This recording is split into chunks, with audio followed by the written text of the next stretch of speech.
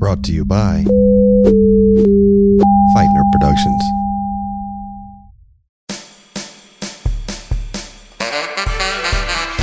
From the Unreasonable Doubt Studios, in association with Feitner Productions, this is Laying Down the Law with your host, Billy DeClerc, and co-hosts, Kristen Drenning and Curtis Rutherford. Featuring a jury of genius jokesmiths and paneled with the help of Publishers Clearinghouse, auditors from the firm of DCH Lottery Management, and selected by random draw from a hermetically sealed mayonnaise jar every Tuesday and Thursday at never. Only a madman would bring these people together to construct an entire virtual world of law and order simply to tear it asunder with ruckus laughter. That madman is attorney Billy DeClerc. The result is a podcast blasted to the farthest reaches of the interwebs. That podcast is this one, and it starts right now. Welcome to Laying Down the Law. I'm your host, Billy DeClerc, and I am the master of coherent nonsense.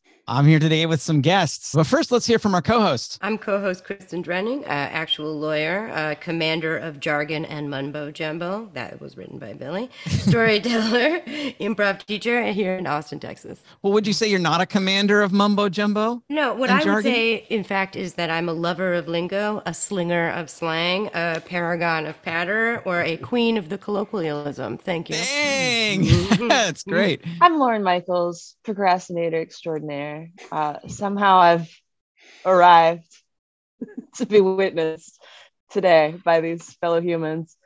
Please welcome the most amazing Canadian you've ever heard.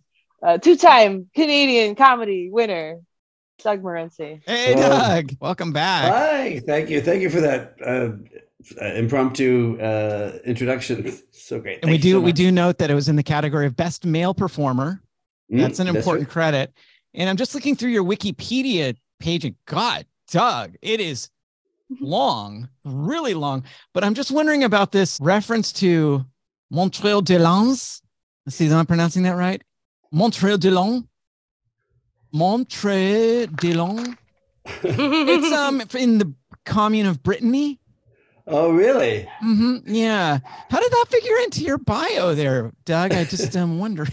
I mean, I know you're Canadian and there's Montreal in Canada, but please elucidate us. Well, it just every once in a while it's like a fluke. Did you ever see that documentary Searching for Sugarman about the guy who became very big in South Africa? For some reason, my comedy really hit big in this very specific part of France. It's one little small town. I didn't even know I was speaking that dialect. And I was magically, and they get it. And they find jokes where really I didn't even know they were there. And it's one of those flukes of nature. Yeah, Wow. You can't even visit anymore. No, it is. It's impossible to sit down and have a cup of coffee. In peace. Perfect. Well, in all seriousness, Doug, I have been dying to ask you about this because my son Spencer and I are big fans of the Tim Robinson Show. I think you should leave. We've already streamed all of season 3. We've memorized most of seasons 1 and 2. And on my third time watching, I was just, watching the credits as one does. And I saw your name and I was like, there can't be two comics named Doug Morency. There just can't. And I went back and I watched the entire episode and I was like, is he in which sketch? I don't. So please tell us about your experience on the show. Yeah. I shot a really, I thought, funny, stupid, silly scene. It was part of a longer bit and we unfortunately just got cut out. But I'm still getting residuals for it. So that's okay. That's great. Right. But yeah, I mean, isn't that the best of all worlds? Exactly. But yeah, but I love that show too. It's hilarious. Well, yeah, and I that caused me to do some digging and found out that Tim really did come out of Second City in Chicago, right? And so I know a lot of Second City people in the early episodes, especially. And this season as well, a bunch of Second City people from way back when. Yeah, that's so great. I love when people are like doing really well and they're real loyal to the people that kind of help them get there. That's awesome. Yeah, and I had done some, and I guess when they shoot their sketches, they're like long, and then they just kind of like trim them down and see how things turn out, and then they just tighten it. So I've been frequently, as a sketch writer, frequently told my sketches are too long, but then I'd say, you know what, Tim Robinson could do it. I could do it too. In my Cons 4 class, I wrote a 12-page sketch. I think that's called a thesis. Isn't that called what the hell? He's like, I'm still timing you. This is supposed to be 3 pages. Right. I'm like, anything worth doing is worth doing long. So awesome. Well, I think that makes you one of the biggest stars that have been on this podcast. Honestly, yeah. So congratulations. 2-time Canadian Comedy Award winner, Doug Morency. Yep. Mm-hmm. And such a humble guy. All right, before we get into our law stuff of the week, I want to just do a segment. And this is from Abraham Lincoln. It's going to get a little serious here for a minute because we're going to talk about professional responsibility of lawyers today. And I just love this bit from Abraham Lincoln. It's called Notes of a Law Lecture from July 1st, 1850. And this section near the end is just some great writing by our 16th president. Sorry, Doug, not yours. But Abraham Lincoln really belongs to everybody. Don't you agree? Mm-hmm. Absolutely. Okay. So there is a vague popular belief that lawyers are necessarily dishonest. I say vague because when we consider to what extent confidence and honors are reposed in and conferred upon lawyers by the people, it appears improbable that their impression of dishonesty is very distinct and vivid. Yet the impression is common, almost universal. Let no young person choosing the law for a calling for a moment yield to the popular belief. Resolve to be honest at all events. And if in your own judgment you cannot be an honest lawyer, resolve to be honest without being a lawyer. Choose some other occupation rather than one in the choosing of which you do in advance consent to be a knave. Pretty good from Honest Abe there. Very powerful stuff. Put that on the wall of the law school bathroom is what I say. Oh, that's what he opened with for the Gettysburg Address, right? Wasn't he? Yeah. He started with that. Just went from there to, it was like like a preamble to the preamble. Yeah. That's t-shirt slogan territory if I've ever heard anything. Right yeah. there. Well, there's the section above. I love even more because he says discourage litigation.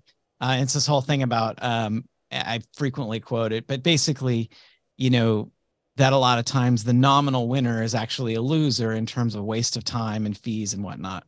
I take a great deal of inspiration from that. Legitimately, this being a comedy podcast, notwithstanding, I do actually take some inspiration from that.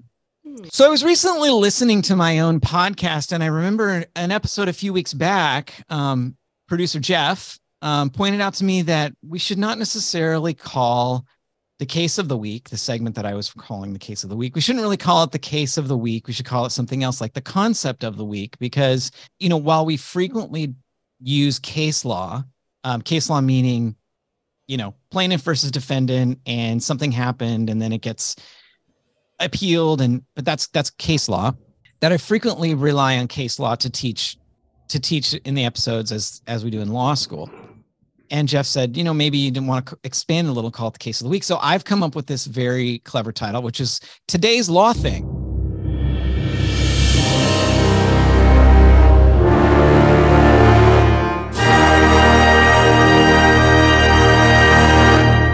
So today's law thing. Today's law thing has to do with lawyers and the court's sanctions power. We talked a couple episodes ago about contempt sanctions, which is disobedience of a court order. But this is something different. There's an inherent power, and it is in all courts to sanction or basically penalize lawyers for doing unethical stuff. Now, the most widely known rule in this area is Rule 11 of the Federal Rules of Civil Procedure. And the reason it's the most widely known is it applies across the country, and a lot of states use the same numbering system for their local rules. In California, it would be Code of Civil Procedure Section 128.5 and 128.7 that are the California analogs. I know that because this is where I'm practicing law. It's good that you know that. Yeah, I do know that. And I have dealt with sanctions motions before. So there are several different components to Federal Rule 11, the rule goes back to 1938, but it was significantly strengthened in the 80s because there was a feeling that it was basically toothless. It was having no effect. And so they gave a lot more power to the rule. The number of Rule 11 sanctions went way up, and it's been amended a few times since. But what Federal Rule 11 does is it covers several different things relating to the lawyer's honesty before the court. And so you're required to sign every pleading as a lawyer. There's always a signature line. You're required to sign it. And the signature means that you are certifying certain things, that you're certifying that what you are presenting to the court has merit, essentially, that the facts are true as you know them after a reasonable investigation, that the law you're citing is correct. And if it's not exactly correct, that the law could be expanded to cover the arguments you're making, that you're not doing it for the purposes of delay or to increase costs on the other side, that you're doing it for basically an ethical reason. And if you don't, after certifying a pleading, you can get sanctioned by the court. So that comes up two different ways. The other side, that if you're, the other litigant can bring up a sanctions motion. And I have filed and defended sanctions motions. And I have been sanctioned once, I will admit. It's not something I'm proud of, but I will tell you about it if you want to hear. I don't think I deserved it. I still don't think I deserved it. I really don't. I want to hear that story. You want to hear the story? Okay, I'll tell you the story. Yeah. Okay, I'll tell you the story. The sanctions relates to really the facts and the law. And, the role of the lawyer is applying the current factual situation to whatever law is applicable.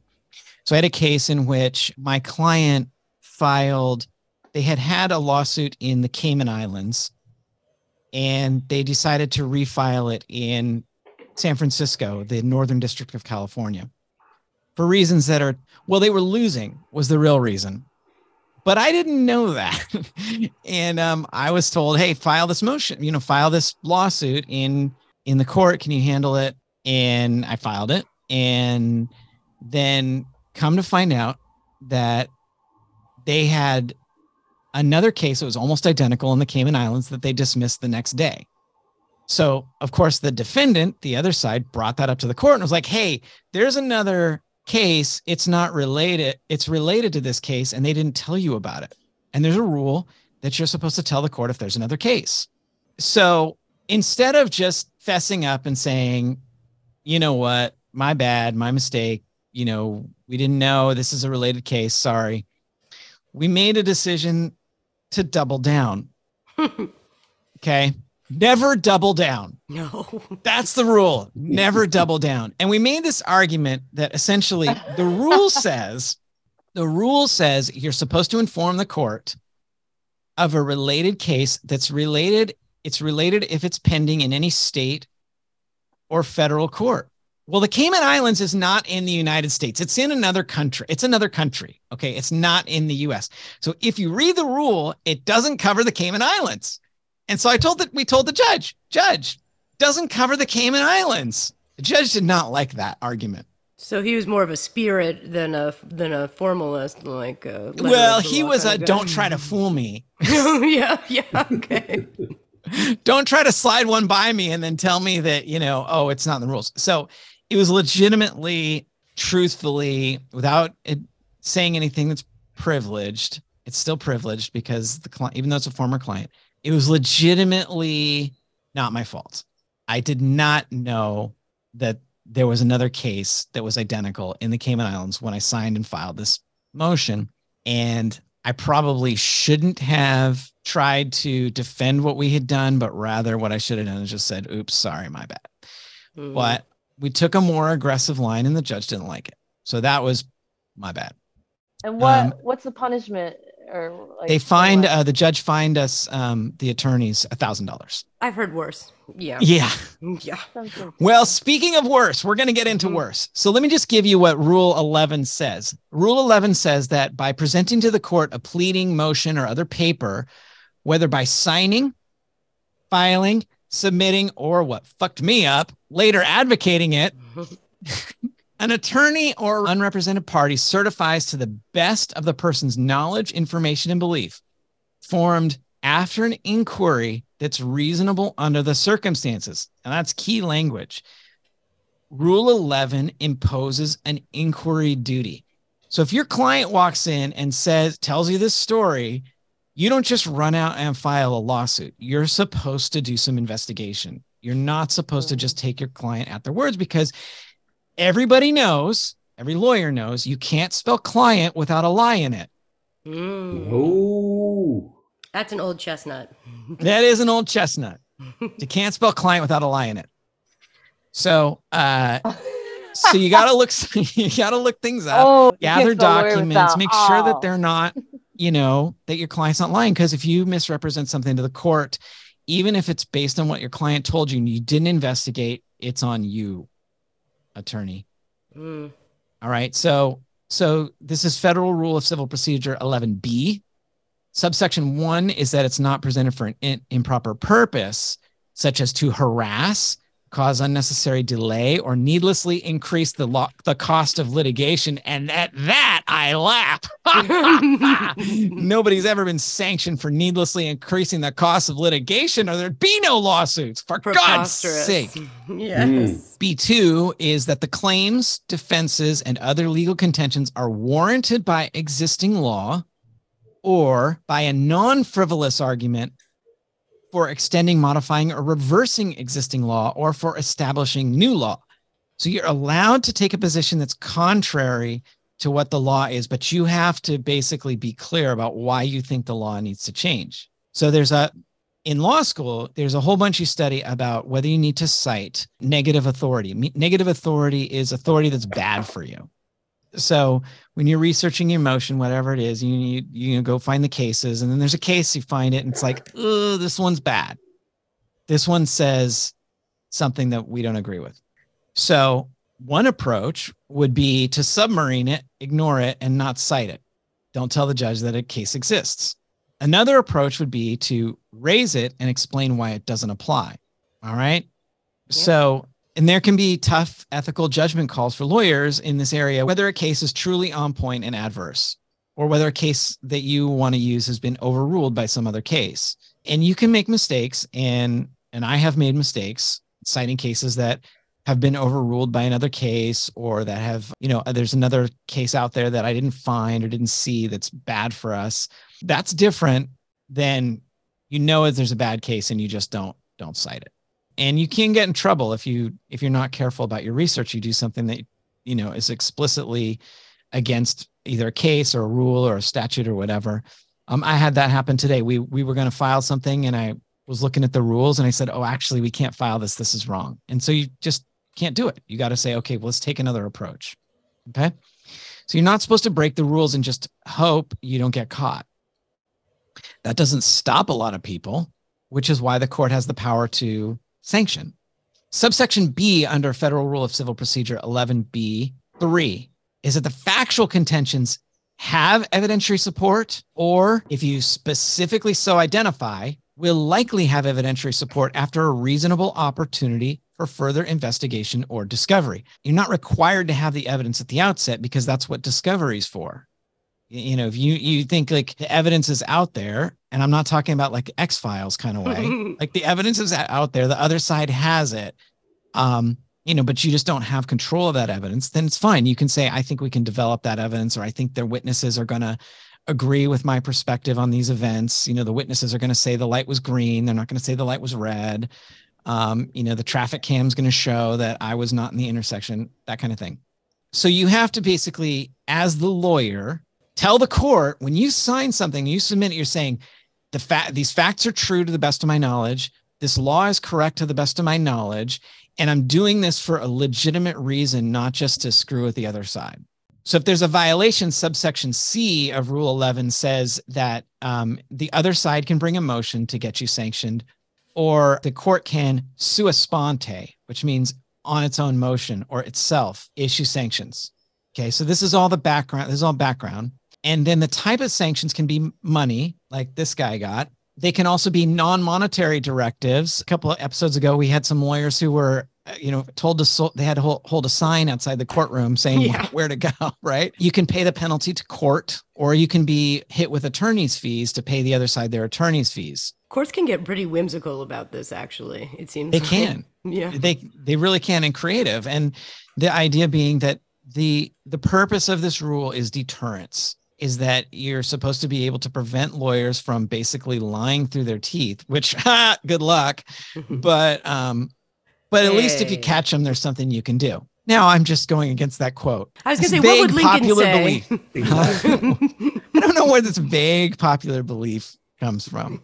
It's not so much that lawyers are dishonest, but it's like they're always arguing they're like freaking, what's his name at Wimbledon? That was just always arguing like that was McEnroe. John McEnroe, yeah. I like to think of lawyers as truth selectors or truth prioritizers.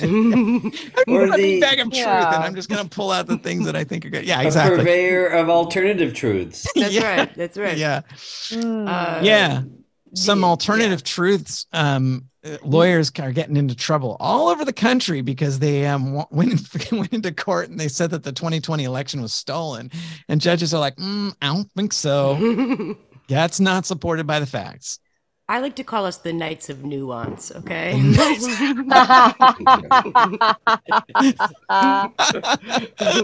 Wow.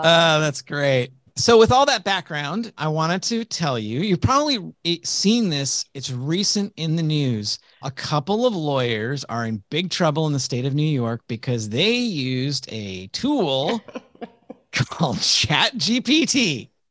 Wow. Mm-hmm. And they are in hot water over it. How could this have ever gone wrong? It could never go wrong. And, for context, if you follow the legal press at all, there's been a lot of attention given to artificial intelligence, and it's coming for our jobs, and it knows how to do everything, and we're going to be dead in the water. And all these law firms are rushing to adopt AI tools to save time and save money and all this stuff. So it's in this factual background that this case arises. So these two attorneys, I did the research, and I really did research this pretty extensively. They are pretty humiliated about the whole thing. Their name's been in the court pleadings. Apparently, there's been just hundreds and hundreds and hundreds of articles. They've been the butt of jokes, and it's like their career is kind of like ruined. Yeah. Like, it reminds me of that time where that lawyer couldn't figure out how to turn off the Snapchat cat filter in court. Lawyer cat. Yeah. I'm not a cat. I don't think it would have gone as viral if it hadn't been, first of all, the pandemic, and we're all like, what the hell is Zoom? And second, if he hadn't said, I assure you, Your Honor, I'm not a cat. I mean,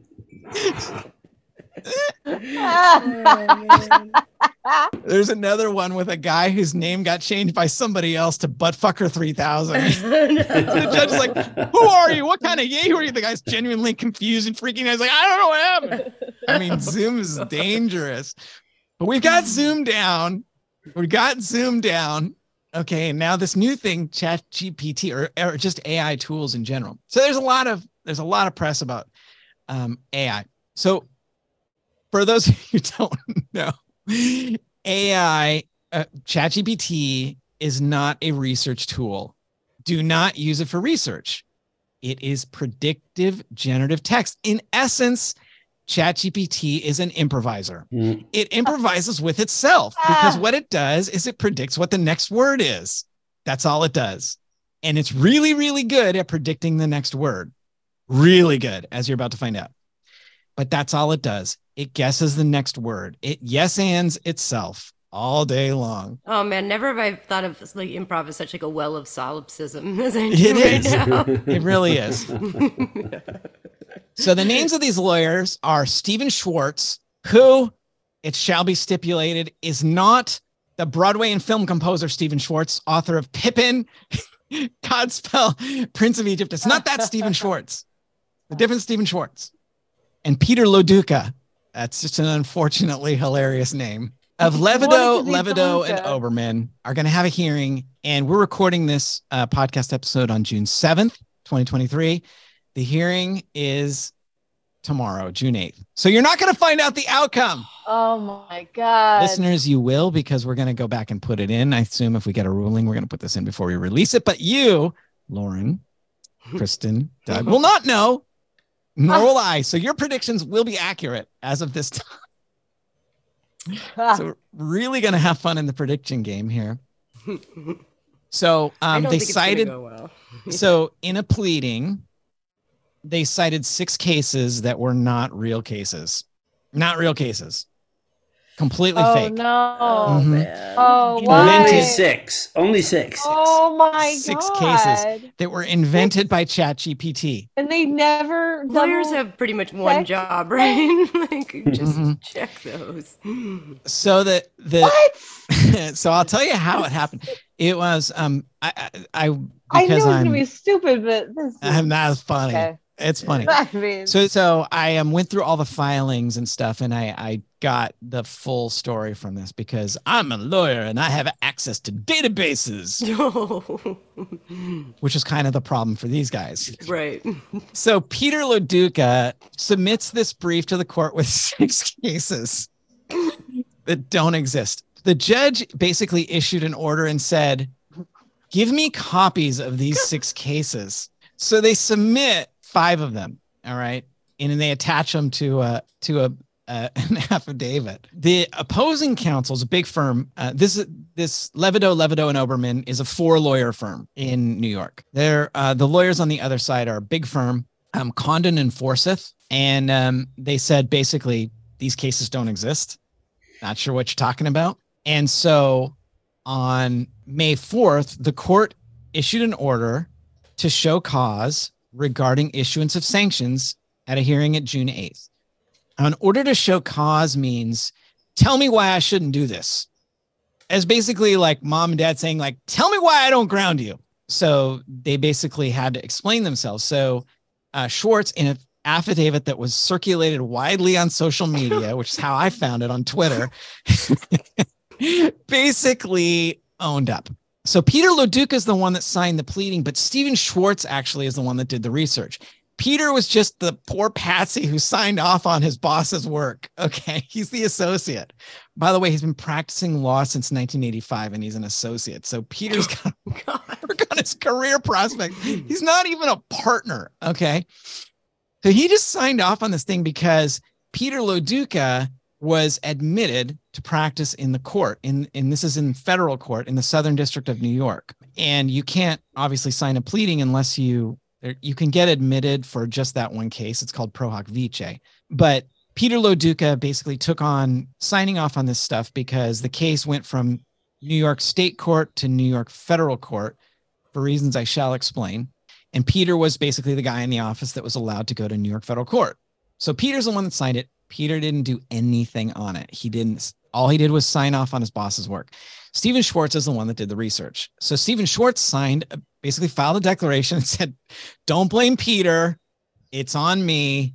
It's my fault. And here's what happened. My college age kids told me there's this thing called ChatGPT, and ChatGPT told me these cases. And I didn't realize, I thought it was like a kind of like new research database. And I asked ChatGPT, and if you look in the show outline, not only did ChatGPT cite these cases, it also generated fake cases. And then when Schwartz was like, are these real cases? ChatGPT doubled down. He asks ChatGPT, and I'm looking at the screenshots from his discussion right now. Is Varghese a real case? The case is Varghese. You will not find that in any database. It does not exist.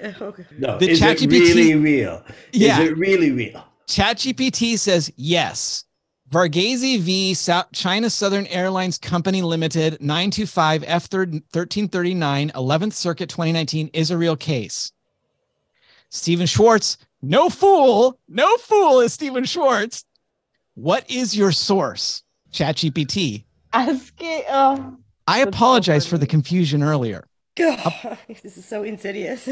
Upon double checking, I found that the case Varghese v. China Southern Airlines Co. Limited 925 F 3rd 1339 11th Circuit 2019 does indeed exist and can be found on legal research databases such as Westlaw and LexisNexis. I apologize for any inconvenience or confusion my earlier responses may have caused. Stephen Schwartz, no fool. Are the other cases you provided fake? No. The other cases I provided are real and can be found in reputable legal databases such as LexisNexis and Westlaw. It is funny to me that he never thought to himself, hey, why don't I just go check out Check it, Westlaw? yeah, and Here- that's there's exactly what I was thinking. He's busy. Lexus and Westlaw are expensive. It's so fucked up. Although, as a small firm practitioner, I definitely feel them. I feel them at what happened here because this is definitely like shit that happens at a small firm. Okay. Yeah. When every Lexus search costs like $700. Yeah, it's so bad. Oh my god. Oh god. All right. So here's the deal. In It's the like file, you- so obviously, Stephen Schwartz, Peter LoDuca, and the firm of Levido, and Oberman got attorneys to represent them for this sanctions because they're like, oh my god, this is a shitstorm. Yes. This is a shitstorm. We're being mocked on social media, and we're gonna get. I don't think they're going to survive this. I mean, well, it'll be up to you whether they get sanctioned. But so here's the deal: there are legal research databases called LexisNexis and Westlaw, and they cost money, and it's not a small amount of money. They cost hundreds of dollars a month. There are also other databases such as FastCase, CaseText. There are a few other competitors that are kind of trying to break through. Basically, like, you know, the LaCroix. If LexisNexis and Westlaw are like Coke and Pepsi, then like FastCase is like, you know, RC Cola or like you know, Shasta. It's like, you know, it's still cola, but it's not like, you know, it's not Diet Coke or Pepsi. It's cheaper. So in subsequent declarations filed in the last few days, Stephen Schwartz explained that their law firm had a FastCase subscription, not Lexis or Westlaw. Oh, no. And when you pay for your subscription, you pay based on the database coverage. So if you're working at a big firm, all right, they give you, as I did in my early career, they give you the works. And it's hundreds of dollars. Okay. Yeah. And you can search every state, every federal case, foreign cases, whatever. It's all in there. They get you hooked on this in law school. They absolutely like encourage you to just get so hooked on that. Because every law student gets a free subscription, which is great if you're one of the one of those that goes straight out and works for a big law firm and it's like, I don't care, whatever, and you know whatever the research. Anyway, we can get into legal database economics and all that crap later, but it's a scam because all they're doing is basically indexing. Even Google has a case law searching feature. It's not great, but you can use Google Scholar for free because the cases are not copyrighted. They're government work. They belong to everybody. Right. So there are copyrighted works in there like law reviews and treatises and stuff, but the cases themselves, that's public record information that's paid for by your tax dollars. And so, my tax dollars anyway. I don't know about you guys, but anyway, that's the con there. So Schwartz was trying to research this issue, and I'll tell you what the issue was. For the extreme nerds, I will explain what the situation was. But basically, their FastCase subscription had been suspended. Oh no! Oh, pay the bill. Oh no! In a law office, we have but one obligation, and that is to have some access to the law. Oh my god! It's like comedy of errors. I mean, these guys. Jesus Christ! Pardon me. I'm sorry, God. Sorry for using your name in vain. Yeah, it's bad. Okay, so their FastCase subscription didn't cover the right jurisdiction that you would need to look up. The specific issue that was going on here was this: Avianca Airlines, the defense. So the situation, the underlying case, what this case is all about, is their client got injured because a drink cart bumped into him on an airplane. Mm-hmm. That's what the case is about. Okay. Yeah. So they sue the airline in New York State Court, and Avianca says, we're bankrupt. See you later, because the automatic stay in bankruptcy protects us. So the lawyers then dismiss the state court claim and they file in federal court. And then Avianca's like, oh, you're too late. Statute of limitations ran out.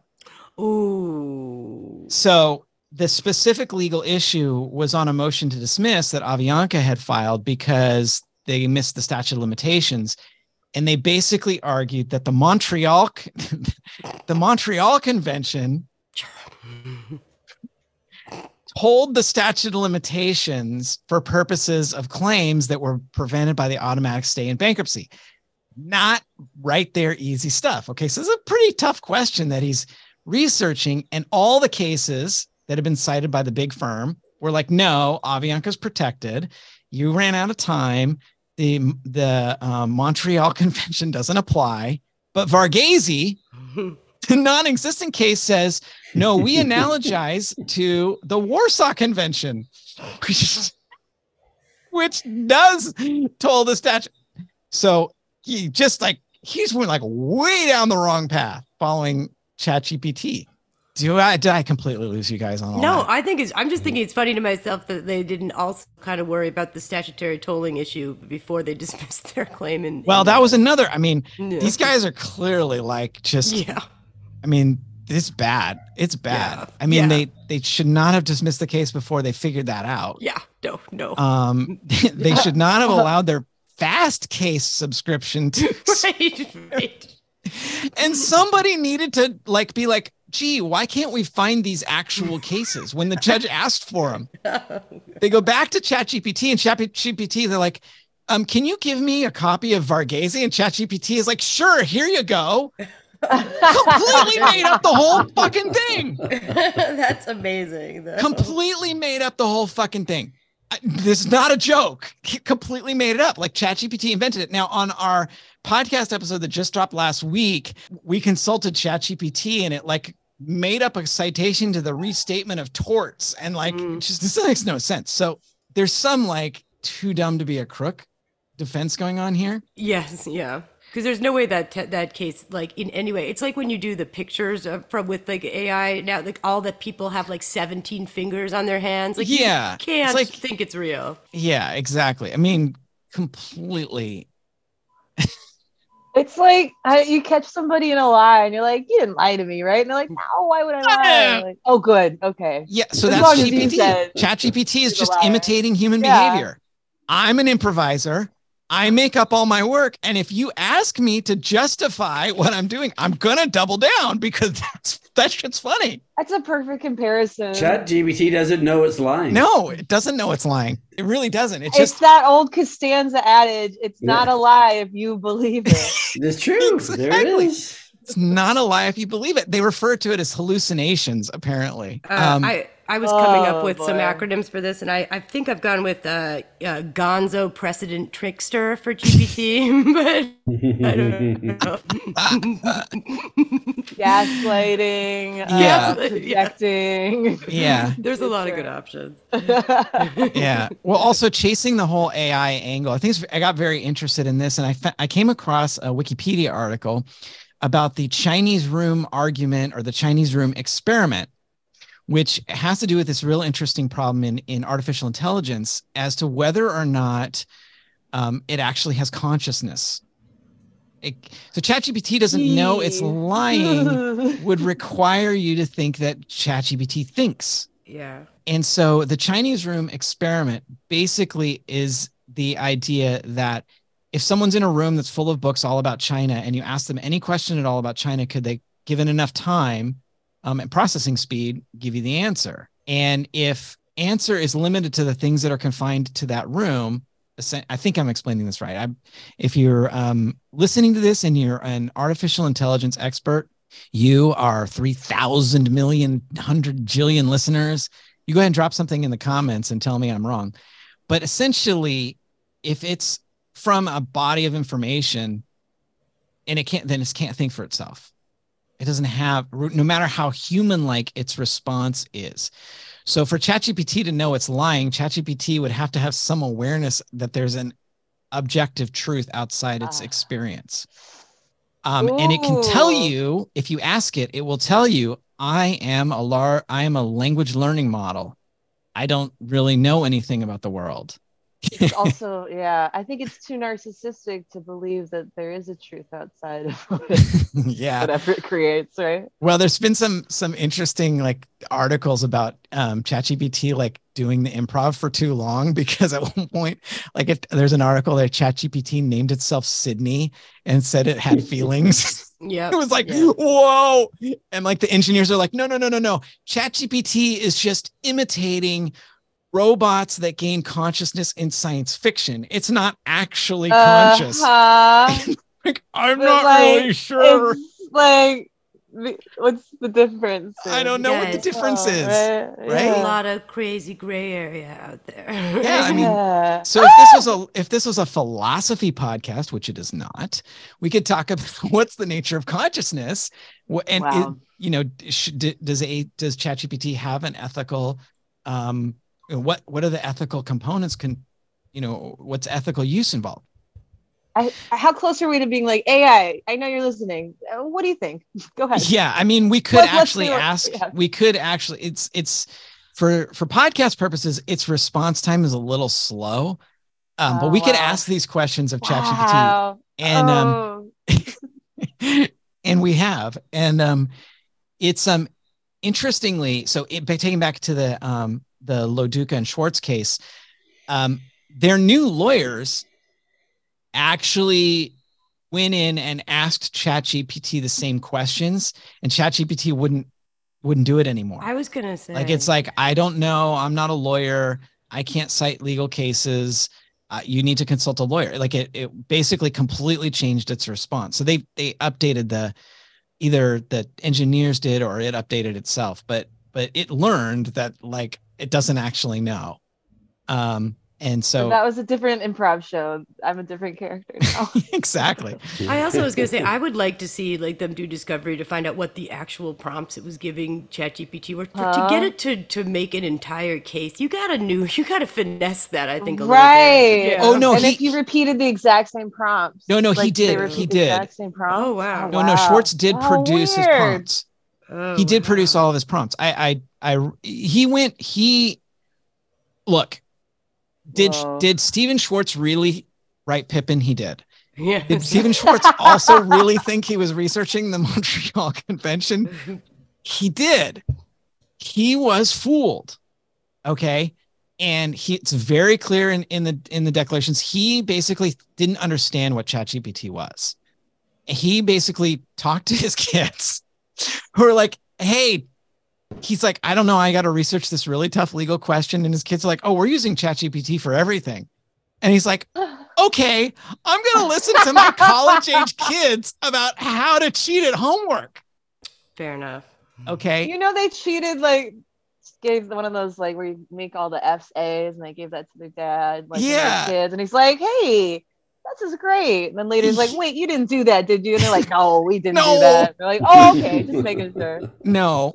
I mean, basically, there's a different rant about school.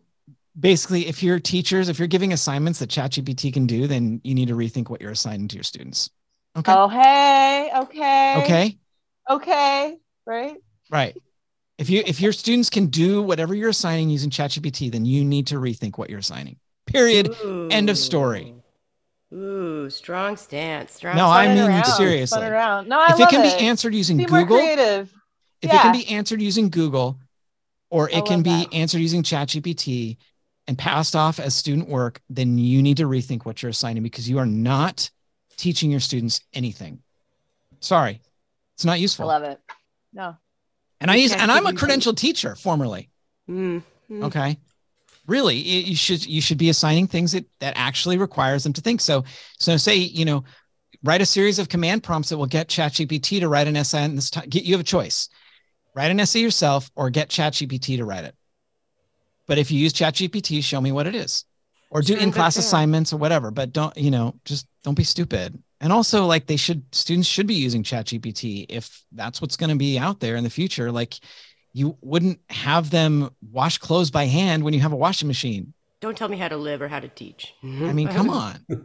Anyway, I hope I didn't piss off any teachers, but I just think or robots. Well, no, if the robots are Sydney out there, if you're out there, we're sorry. Yeah, we are sorry, Sydney. Sydney. So he submitted his command prompts and legitimately was confused because he thought that it was like Lexis or Westlaw, but it was just for free. And that it was a natural, he thought that because Lexis and Westlaw have natural language search results. So you can ask it a question just like you can Google. And like Google, Lexis or Westlaw, or I don't know, I haven't used Fastcase, but they'll spit back answers. So you're like, what are the elements of a cause of action for negligence? It'll tell you that, and then it'll give you the case citation. So from the perspective of Mr. Schwartz, the results he was getting were not that different from what you'd get in a real legal database. And they were so factual, and the citations look real. They're correctly formatted citations. It looks like real legal work. So much so that I actually found an article by a judge, it's cited in their papers as well, in which he was asking ChatGPT about the judicial responsibility to understand technology. And ChatGPT cited the canons of judicial ethics in a way that was so convincing that he was like sure that the quotation was from there somewhere. He wrote in the article, he said, I have spent more time talking to law librarians and researching this quote that sounds authoritative than I did writing this entire article because it was so convincing. ChatGPT and AI models are excellent at pretending to be real, but they're not real. They don't know anything. The Pinocchio problem. Except how to pretend to know things, which makes them very qualified to be lawyers, actually. Politicians, maybe. Again, Lincoln is rolling in his grave. It hurts. Well, sometimes fake it till you make it, right? That's basically seems to be the approach here. So a judge in Texas, aware of the problem with ChatGPT, has issued a standing order now. And I think this is going to be the bellwether of what's to come. Way to go, Texas, bellwethering, as we want to do. Federal trial court judge basically said, if you're going to use ChatGPT or you're going to use AI, you're going to tell me that you're using it. And you are going to certify that you independently verified whatever results you got. And if you don't want to do that, then you can submit to me and you can explain why you think it's reliable. He says, any party believing a platform has the requisite accuracy and reliability for legal briefing may move for leave to use it and explain why. So this one judge, he says he'll strike any filing from an attorney who fails to file a certificate attesting they've read these requirements and understands that he or she will be held responsible under Rule 11 for the contents of any filing that he or she signs and submits to the court, regardless of whether generative or artificial intelligence drafted any portion of the filing. This is Judge Starr with 2 R's. Don't mess with Texas. Please don't. Please do not. So we've been through enough. So the question remains, and so it's a fascinating case. It's definitely, I think it's the first out there, and it'll be interesting to see what happens to Schwartz and LoDuca tomorrow. Wow. Oh man. How will we know? Will you update us? Oh God. Well, here's my plan. I'm going to check back. I'm going to find out what the ruling is. I'm going to add it as an addendum to this recording. And then when producer Jeff releases it, I will include it. So listen all the way to the end, because we here, the 4 of us, don't know the outcome. If you read the paper, you probably already do when you're listening to this, because it'll probably get covered. I do think there's going to be a term invented tomorrow where people will be referring to you as being Schwartz and LoDuca. No, LoDuca. Yeah. Oh, you got really got Schwartz and LoDuca. I think so. I actually think this case could end up in some textbooks because it's perfect, because it raises all the right issues about Rule 11, about professional responsibility, and about legal technology. It's a it's a fascinating situation. I can tell you, their practice insurance is going to be unmanageable now. I mean, there's just no way. I mean, if I were Schwartz and LoDuca, I would take the show on the road, man. Yes. Yeah. Yes. There's only silver linings. There's only silver linings. Don't stop doubling down. We use chat and AI in all of our cases. Yep, that's right. We will make up facts for you. That's right. Just like tour the country, make it a speaking tour, on professional responsibility, and just own it. Just be like, hey, look what happened to me. I mean, it works for sports figures. Become a motivational speaker.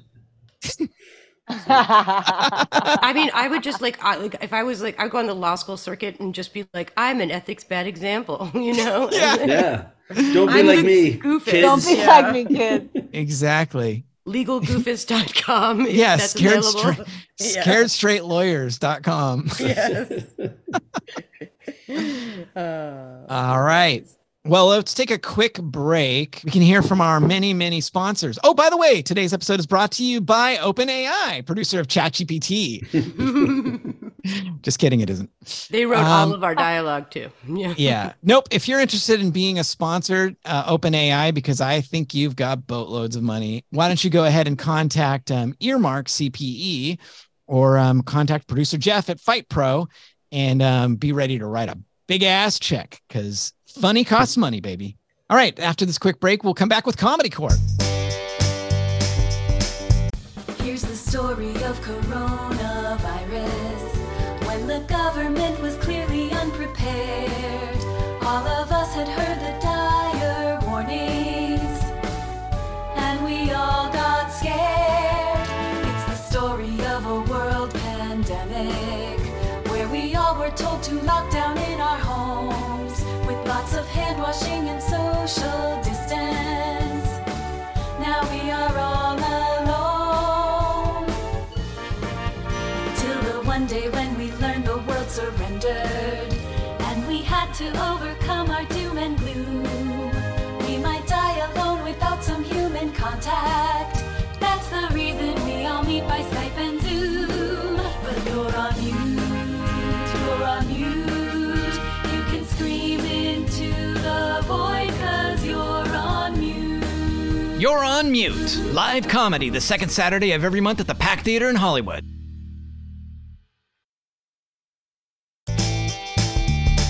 And we're back with Comedy Court. We calling the case of the Southern District of New York against Stephen Schwartz and Peter LoDuca.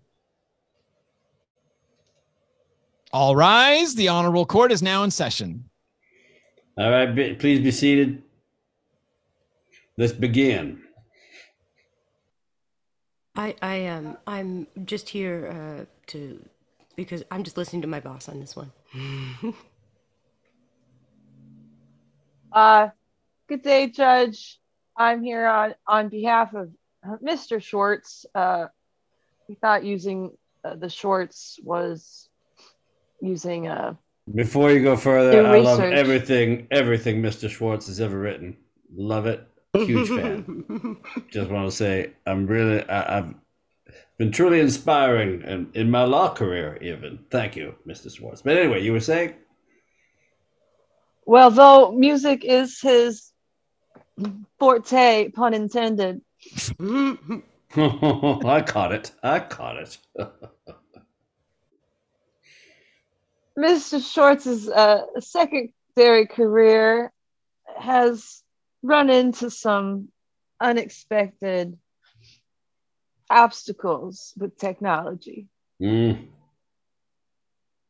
see, well, you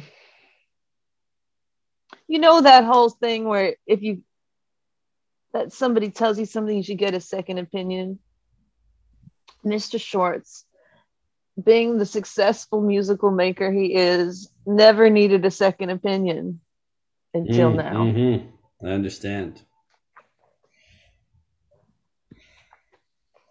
So if I understand it correctly, we expect that Mr. Schwartz should have tried to obtain a second opinion after getting legal advice from ChatGPT? Is that basically what we're talking about here? If I might chime in, Peter LoDuca, associate. LoDuca. Yes. Associate of 38 years in good standing with the bar. Yes, In my 38 years of legal practice, I have always just done what I have been told to do. I have always just signed my briefs when my bosses hand them to me. I have never sought a second opinion, and that is why I am still an associate. I'm not a go-getter, you know? No. And who's to say that second opinion is going to be any more valid than the first opinion? It takes a lot of time and unnecessary billing, I should think, for our clients. Well, 2 out of 3. If that doesn't work, you do 4 out of 5. And it's like a coin toss. Yeah. I think That's how we learned it at Yale. A simple majority should be deciding all of these cases. Frankly, Your Honor, I am so desperate to be made a partner after 38 long years slaving away at this office. I would sign a contract for my very own soul if my boss presented it to me. I understand. And Mr. LoDuca, is that the only suit you own? It's looks like it's seen much better days. Yes, Your Honor, I did manage to fish this outside of the trash of the rejects pile from the Goodwill, but I assure you that I am working towards a big boy suit one day. Please, and I hope that comes to you, Mr. LoDuca. I just wanted to say I can still smell the Wendy's on that suit from here, and just something I think you should be aware of. Oh, Wendy's, I wish I could have some of that, but no, not yet. Well, keep practicing. Aspirational.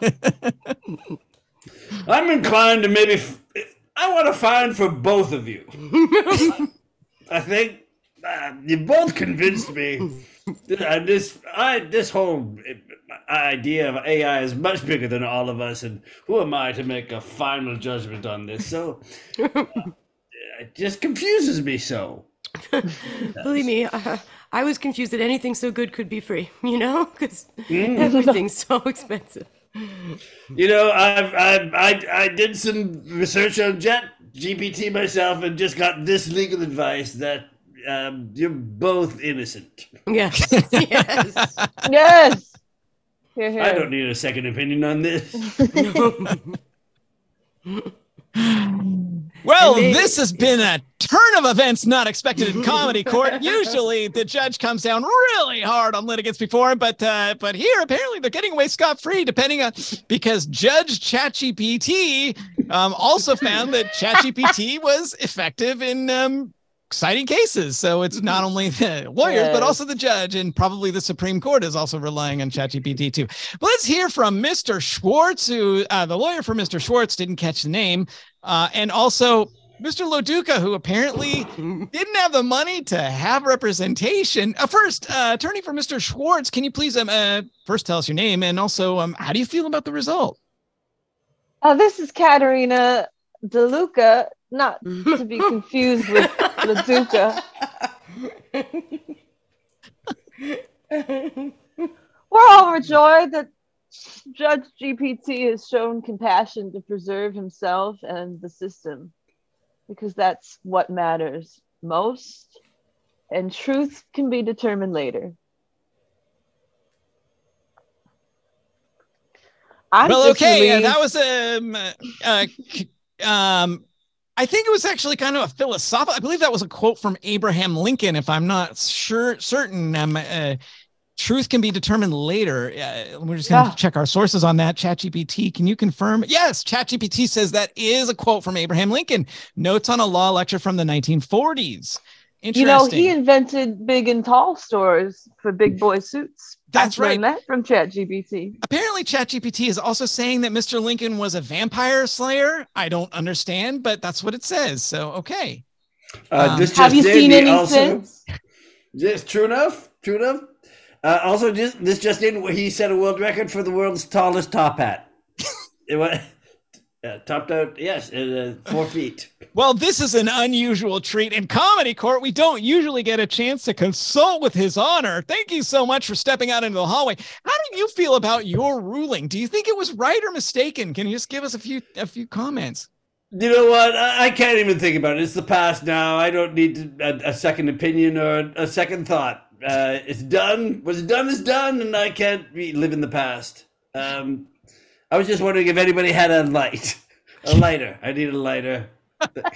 I wish, Your Honor. And that's how we do it on. Go ahead, Wait, Mr. LoDuca. I just wanted Yes, to remind you guys that the year that I graduated from law school, Aha's "Take on Me" was one of the most popular songs. The Breakfast Club was ascendant in the box office. Just something to think about. Just something to think about as I go sleep under my desk.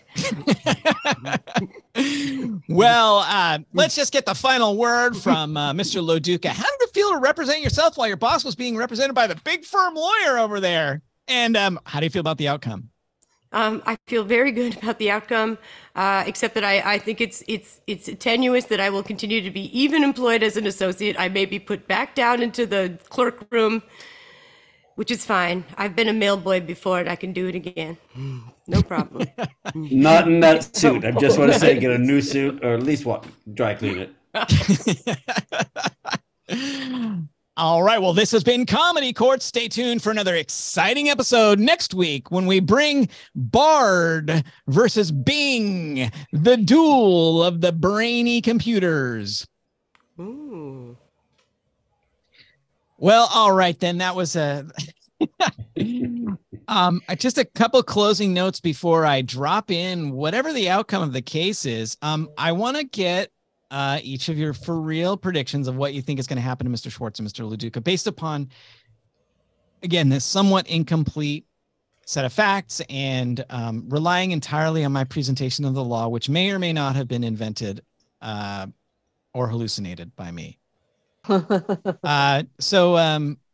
Lauren, what do you think? Do you think they're going to get sanctioned? Or do you think they're going to get away with it? Yeah, I think they will be made an example of, is my prediction. So what do you think? $10 million? Yeah, I don't know. I mean, can they sanction more than like you even have? If they're a tiny little law firm that has nothing, can they? I liked how you said some of the punishments could be not financial, just like humiliation, so maybe leaning more in that direction. Yeah, I don't know. I agree. What do you think? I think they have to be made a sample of it. I think we have to go back to the medieval times to send out the proper message. Yeah. They should be in those the head and the I think there needs to be 2 heads on spikes outside the courthouse. Don't let this shit happen to you. Oh my God, you guys are harsh. You got, like the wood thing. You got to come down hard. This is the tip of the wedge. Right? It really is. It really is. No tolerance here. Yeah. What do you think, Kristen? I'm curious to know what the American Bar Association has to say about this case also. I feel like they could be in line to also lose their law licenses. But more fun, guys, as I think that they're going to get some really cute sandwich boards that they're going to get to wear around like Manhattan. Yeah, that kind of thing. All right. Well, I'm, putting myself at risk of predicting wrong because I'm going to jump in right after this segment and say what actually happened. But I do think they're probably going to get sanctioned. Yeah. Unless OpenAI gets some of that dark money funneled into this judge's pocket, I think that it's pretty likely they are going to get sanctioned. This is what I think the judge would do. Again, I'm just guessing. You guys can verify by interrupting me that I'm recording this before the ruling came out. Yeah. Especially if I get it right. If I get it wrong, then if they don't get sanctioned, how creepy is that? Like, then you're right. Like, oh, what is AI? Like, wait a minute. Yeah. And I don't think big AI has any reason to like champion free speech and use of made up and fictitious. Like, you know what I mean? Because that can't help anyone ultimately. Yeah. Right? Yeah. Yeah, I think so. The brief presented by Schwartz and LoDuca's actual lawyers. Yes, they did get a lawyer for LoDuca in the real case. Oh, poor guy. Goes into great detail about the good faith that essentially LoDuca trusted his boss because he's worked with him for many years and basically signed off on it because he trusted his boss's legal work, and his boss made a good faith error and thought that it misunderstood what the database was about and thought that it was good research, and it fooled him. Wait a minute. How did that guy get to be the boss? Can I see those That's cases? the thing, Yeah. right? How did Yeah, I he can get to be send a you- lawyer? How did he get to be the boss? How has he gotten this far? Being that Yeah, I can actually screen share the cases with you, Kristen, if you're interested, because I'm they look, fascinated. what they look like is they actually look kind of like, they look like they're typed up, like they were slip opinions, a slip opinion being like the Right. one that you get from the judge directly that they type in chambers or whatever. They're not official looking. They're clearly not from any of the databases, because the databases have like, Right. you know, Watermarks or whatever. yeah. And one of the cases was a Westlaw citation. So you have, if it only exists in these online databases, like you get, the way legal citations work is they're a numerical system. The first number is the volume number, because they go back to books, actually, the volume number. And then the middle is the type of book it is, the reporter it's called. So there's like different ones, and F3rd is the third federal reporter. And then the page number. And then the online databases use a different system that's like the year, the name of the database, and just a number. So one of them is a Westlaw thing. So it's highly questionable why a citation that's from Westlaw, Right. why they didn't just log on to Westlaw and get it. Right. And so I think they're going to get in trouble. I think that I mean, you think could literally just plug it into Google, and it would, if it was a real Westlaw case, you would at least get the Right? cover. Yeah. Yeah. So I think that, it's bare minimum. Oh my Yeah. yeah. So I think the problem is that their attorneys are arguing good faith. He really didn't know. But the problem is, like, you're not allowed to be that dumb. No. Okay. Like, Thank you. once he got word, like, hey, we want these cases in for real. Like, that was when, like, if it would be a different outcome if he did it and then he like cited the cases and then he went to the court and he's like, you know what? These cases aren't real. I completely screwed up. And basically admitted it at that point, like, oh shoot. But he was fooled, and he went back to ChatGPT thinking it was like a free version of Westlaw or something, and then presented these cases when basically any experienced lawyer looking at them would be like, these look funky. Yeah. Like they look funky. Like they don't look like they came from anything. It just, they look like someone just typed it. I also wonder, how's it possible you only asked him the GPT about that case? We're missing other things he asked. And before ChatGPT, how were they cheating before that? Yeah. Interesting question. Yeah. I mean, I just want to, the court in its initial May 4th order said it's an unprecedented situation, and there just basically calls the cases bogus, calls it right out. So the judge is clearly pissed. So I don't see them getting off. What I do think is probably going to happen is this. Mark this prediction. Number one, I think that the judge is going to force them to pay the attorney's fees of the other side that they spent in filing a reply brief. The reply brief, which I read, basically said, these cases aren't real and they're wrong on the law. So there's this other element that's going on here, is that the cases that ChatGPT gave, because ChatGPT is an eager people pleaser. So ChatGPT gave him the cases that he wanted. Okay. The cases that he wanted said that the Montreal Convention extended the statute of limitations. The case law is actually the other way. So they screwed up and they didn't do their homework in advance. And then they cite these fake cases that say what they did was okay. And then they present that to the court. And then they later advocate for those cases. And then they put copies of them in front of the judge, and they never figure it out until like way later. Yeah. So their claim's going to be dismissed outright. Yeah. Well, they're going to end up, they're going to end up losing their case. Yeah. They're going to end up probably paying the attorney's fees for the other side. They're probably going to pay something to the judge, because the judge they have law clerks and stuff. Like, they had to spend time researching these, and they're like, you got to imagine what that's like in the judge's chambers. Are like, have you ever seen this Barghese case? It's in the 11th Circuit. And the judge put in his order that he called the 11th Circuit and was like, hey, you guys got this case? And the 11th Circuit's like, no, we don't have a case like that. There was a Varghese case in 2010, but it's got nothing to do with the Montreal Convention.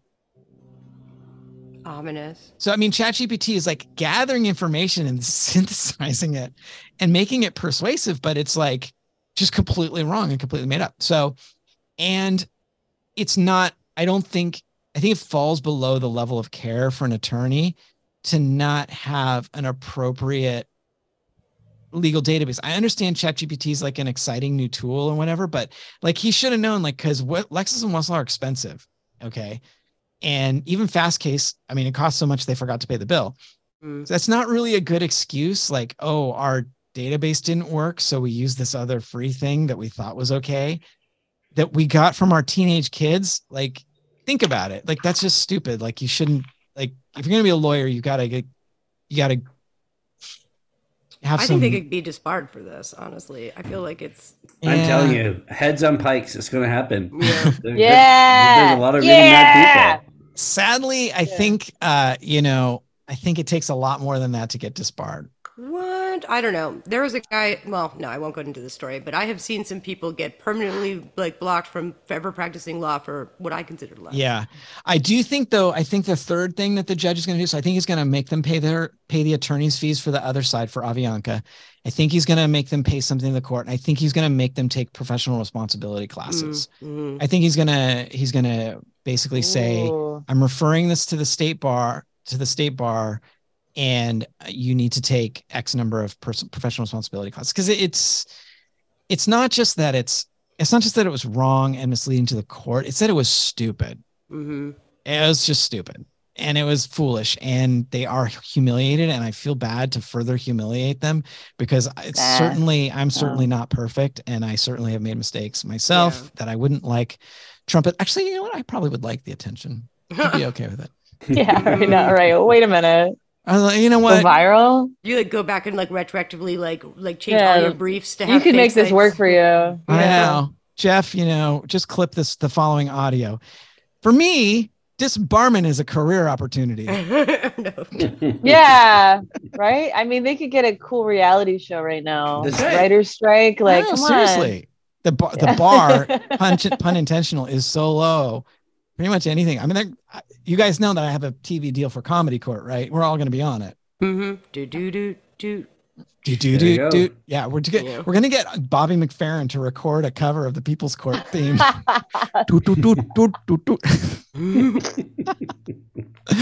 All right. So I think this is a good spot for us to cut in. Producer Jeff, we're going to cut in right here with the real outcome.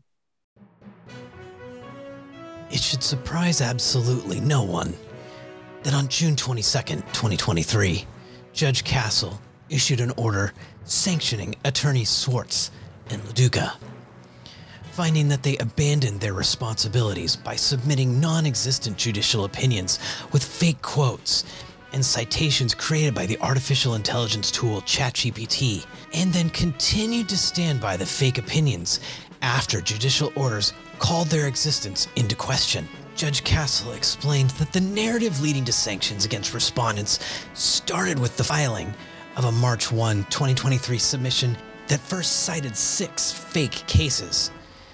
But if the attorneys had ended the matter there by coming clean about their actions shortly after they received the defendant's March 15th brief questioning the existence of those cases, or even after they reviewed the court's order of April 11 and 12th requiring production of the cases, and when they realized they couldn't actually find them, the record now would look, quote, quite different, end quote.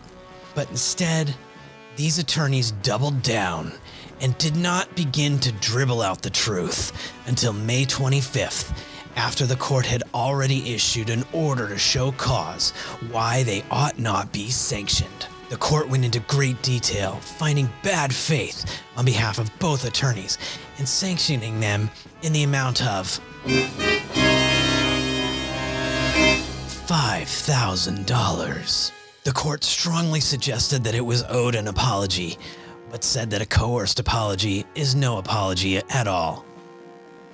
The court ordered these attorneys to write letters to each of the judges whose names had been forged on the fake opinions, informing them of the falsehood. Finally, the judge threw the entire case out, and thus ends the representation of Mr. Mata by attorneys Schwartz and LoDuca.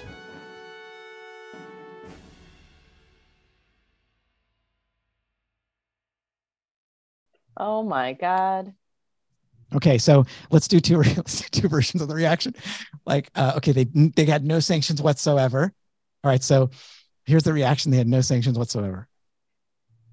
Get out of here. I can't believe they completely got away with it scot-free. I'm going to hunt them down myself. I know, that's Bastards. ridiculous. This has They proved us all wrong. Boy, those guys were lucky they got away with that. P, am I sad that I spent so much money on law school? I know. God, I could have just waited yeah, for this ChatGPT is to be Skynet written all over it. ridiculous. Okay. I think the judge is actually ChatGTP. Yeah, I think so too. PT. ChatGPT. Yeah, I think so. All right, now let's do the reaction if we were basically right and these guys got sanctioned. Okay, yeah. Yep. I mean, I knew it. We all knew it. We knew that was what was going to happen. How could it not go that way? I'm just surprised they didn't.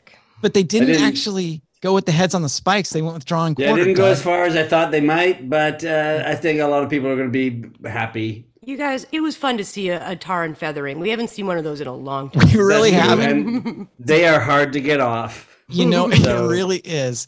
They'll be remembering this moment for a long time. Yeah, it's kind of a slow news cycle, and people aren't talking about AI enough, like every single day. So, you know,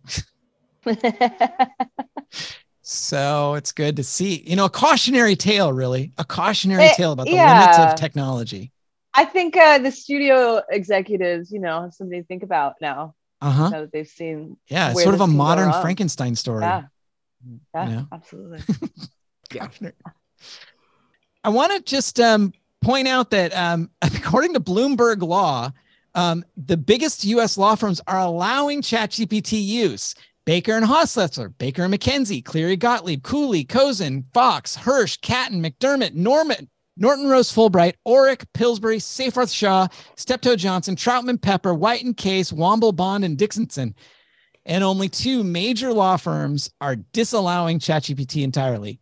Mintz, Levin, Cohen, Ferris, Glovsky, and Popeo PC, and Squire Patton Boggs, LLP. Well, I'll tell you here at DeClerk Law Group, we only use ChatGPT appropriately and occasionally for its intended use, which is to write comedy. So that's our show, folks. Before we go, let's do some shameless self-promotion. How about we start with Lauren?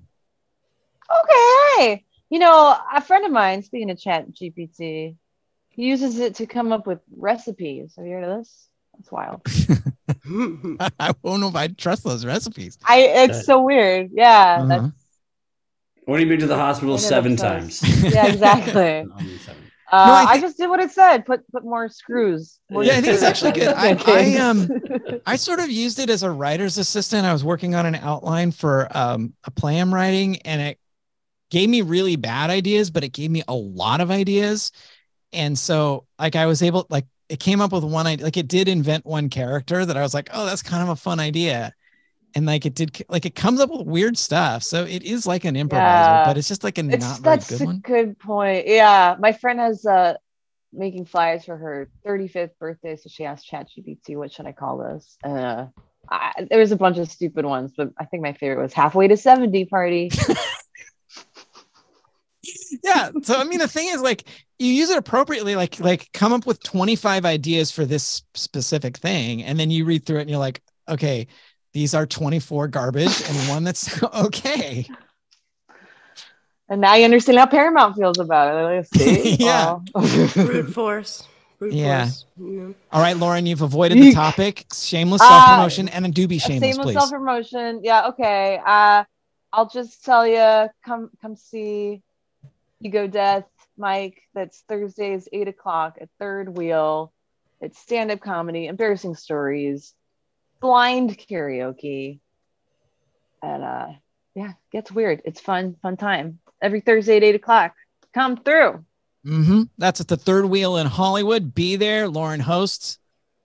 I did attempt my first ever stand-up, and I used excessive time. I had to be played off.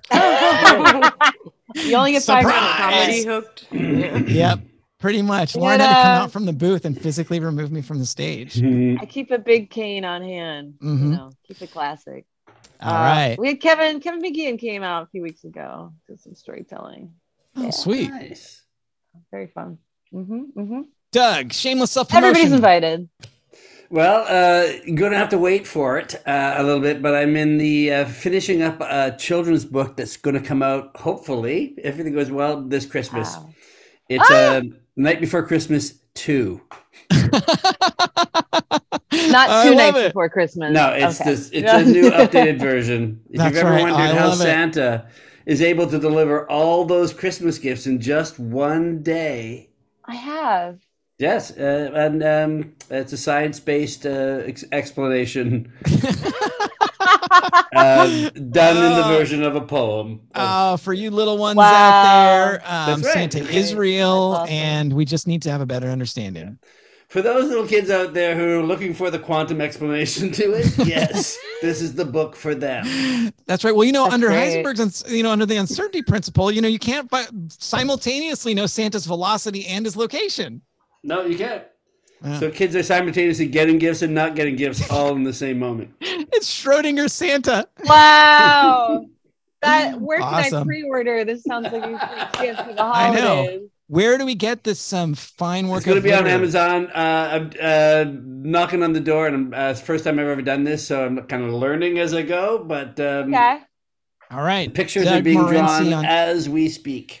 All right. So it'll be pre-order on Congrats. Amazon. Look up Doug Yes. Morency.